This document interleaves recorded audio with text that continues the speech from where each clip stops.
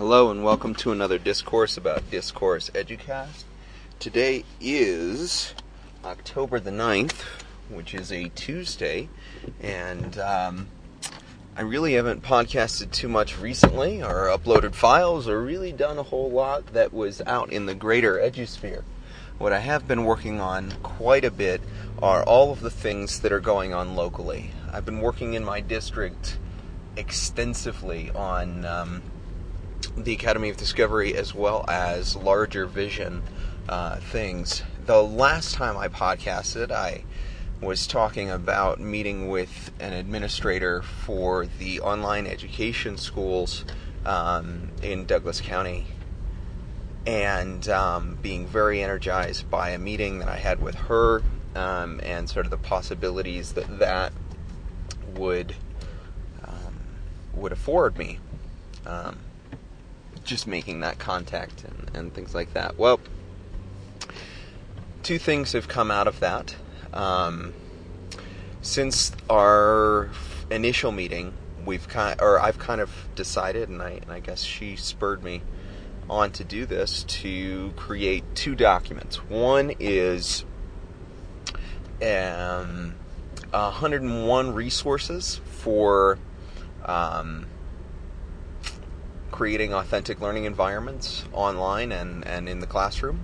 And coupled with that, there's another piece to it where it's sort of requirements for creating online courses and things like that. So almost like an evidence inventory of what you have to do in order to create a good online course that is somehow authentic.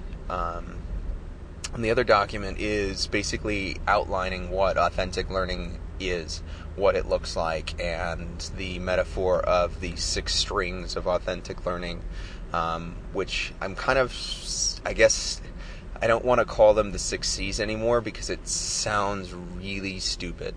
And I've kind of thought that since the beginning, but since I didn't have a better title for them, that's what I've been calling it. And so the 6 strings of authentic learning, very excited about that document because although it's kind of an extension of the Academy of Discovery stuff, I was able to take the metaphor and put it out there. And so what I wrote about initially in the document is that we should be playing chords and not a single string.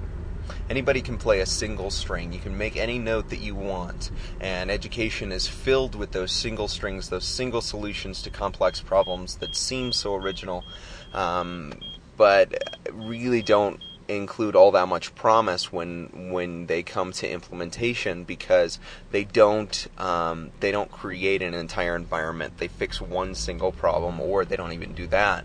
And so the idea is that it shouldn't be this random grasping out into the void of education, and then you're plucking at the single strings that you find there. Really, it should be calculated calculated fingerings on the fretboard of the classroom, and then really sort of carefully measured out strums of the different strings of authentic learning: collaboration, connection, contextualization, and that those sorts of ideas, when you go through and you're saying, yes, this is what it means to be authentic and to create an authentic learning environment. If you are able to use that as a guide in your classroom, it's not the checklist of, okay, do I have forums? Do I have the ability to do collaborative note-taking? Those are the very tiny elements that are absolutely amazing to have in the classroom, but you need to ask what the purpose of those are. And so I've been very, very excited to have the opportunity to create those two documents, the 101 resources, which you can actually get on my on the Academy of Discovery blog. If you go to academyofdiscovery.com and then you click on 101 resources, under the teacher resources or teacher tools, something like that, tab. You can get it, and it's in a PDF, but all of the links are live, so you can actually go to the different places that would make sense for you, based upon the resources that you either have not heard of or that you think would be would give you an integral part, or provide an integral part of your classroom. So, with that said, I am really coming around to the idea that really don't want to work through anybody else's vision.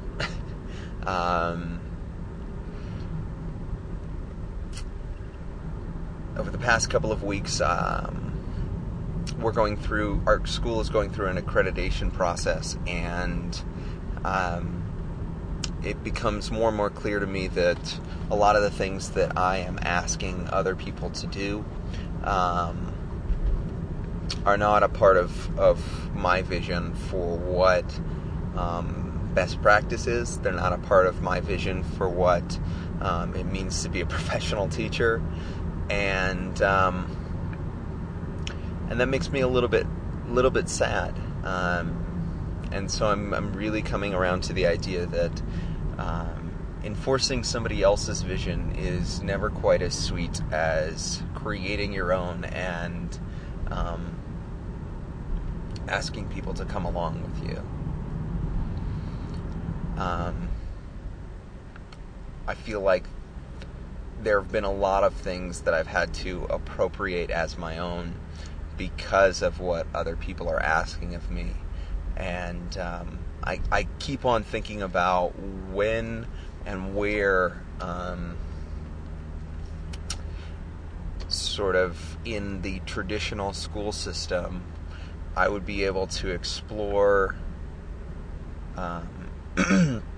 authentic learning in its fullest capacity, without a lot of the limitations of having other people's ideas kind of stuffed in there.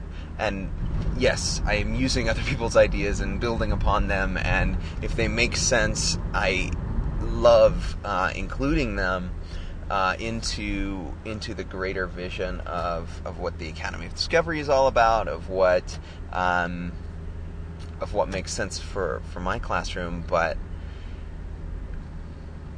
there is a lot more. This is what we need to have happen by this date, and the reasons are sometimes somewhat dubious. And so it becomes a little bit of a struggle for me to see a way where a teacher, not because clearly administrators can affect change in a school. Now they might not get total buy-in for those changes, but clearly they have a lot of change, or a lot of ability to create change. But as a teacher, even just in a single classroom, the ability to implement a vision without the kind of restrictions that seem to almost get in the way of that.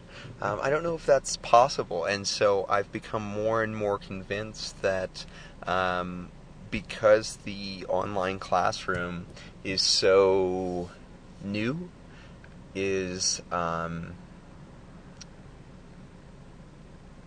somewhat forward-thinking, the ability to carry out a vision there for an ordinary teacher, or for someone who is constantly thinking about vision, that's going to be a lot easier. And I'm constantly torn at this point as to, do I want something that is easier and that will create more change, or do I want something that is harder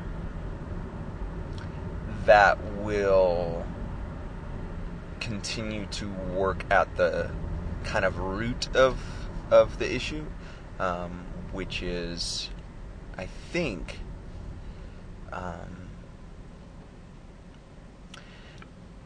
the scatterbrained and multiplicity of visions that never quite coalesce into one single entity. So you're constantly driving yourself and your classroom into so many different directions that it becomes somewhat muddled for students and for you as to where is, and the sort of most basic metaphor in education is where is true north. And I guess that's what I'm trying to figure out for myself. What is true north for me, and how do I get there? Because it seems like I've got to go east and west and south in my classroom in order to get there. And I wonder if the kind of validation that I'm getting from the online education part of my work right now is really showing me that there is something to this. Well, I guess that's my conundrum, my question out to the blogosphere. Do you think that it is better to work outside of the system on something new that would have the ability to impact the system itself? Or do you think it's better to work within a traditional classroom and try and change it from the inside out? And I know that a lot of people are debating this and trying to figure out what makes the most sense for them and for their classroom. But I guess this is the first time that I've really had to stumble upon it and really work with it. So anyway, if you have a comment for me, please do leave it on the podcast blog at bhwilkoff, WILKOFF, at podomatic.com. And you can leave me an email at benwilkoff, BENWILKOFF, at gmail.com. If you would prefer to check out my blog, which is YONGESONNE.edublogs.org, well, you can do that too. And thank you so much for listening. I hope to hear from you soon.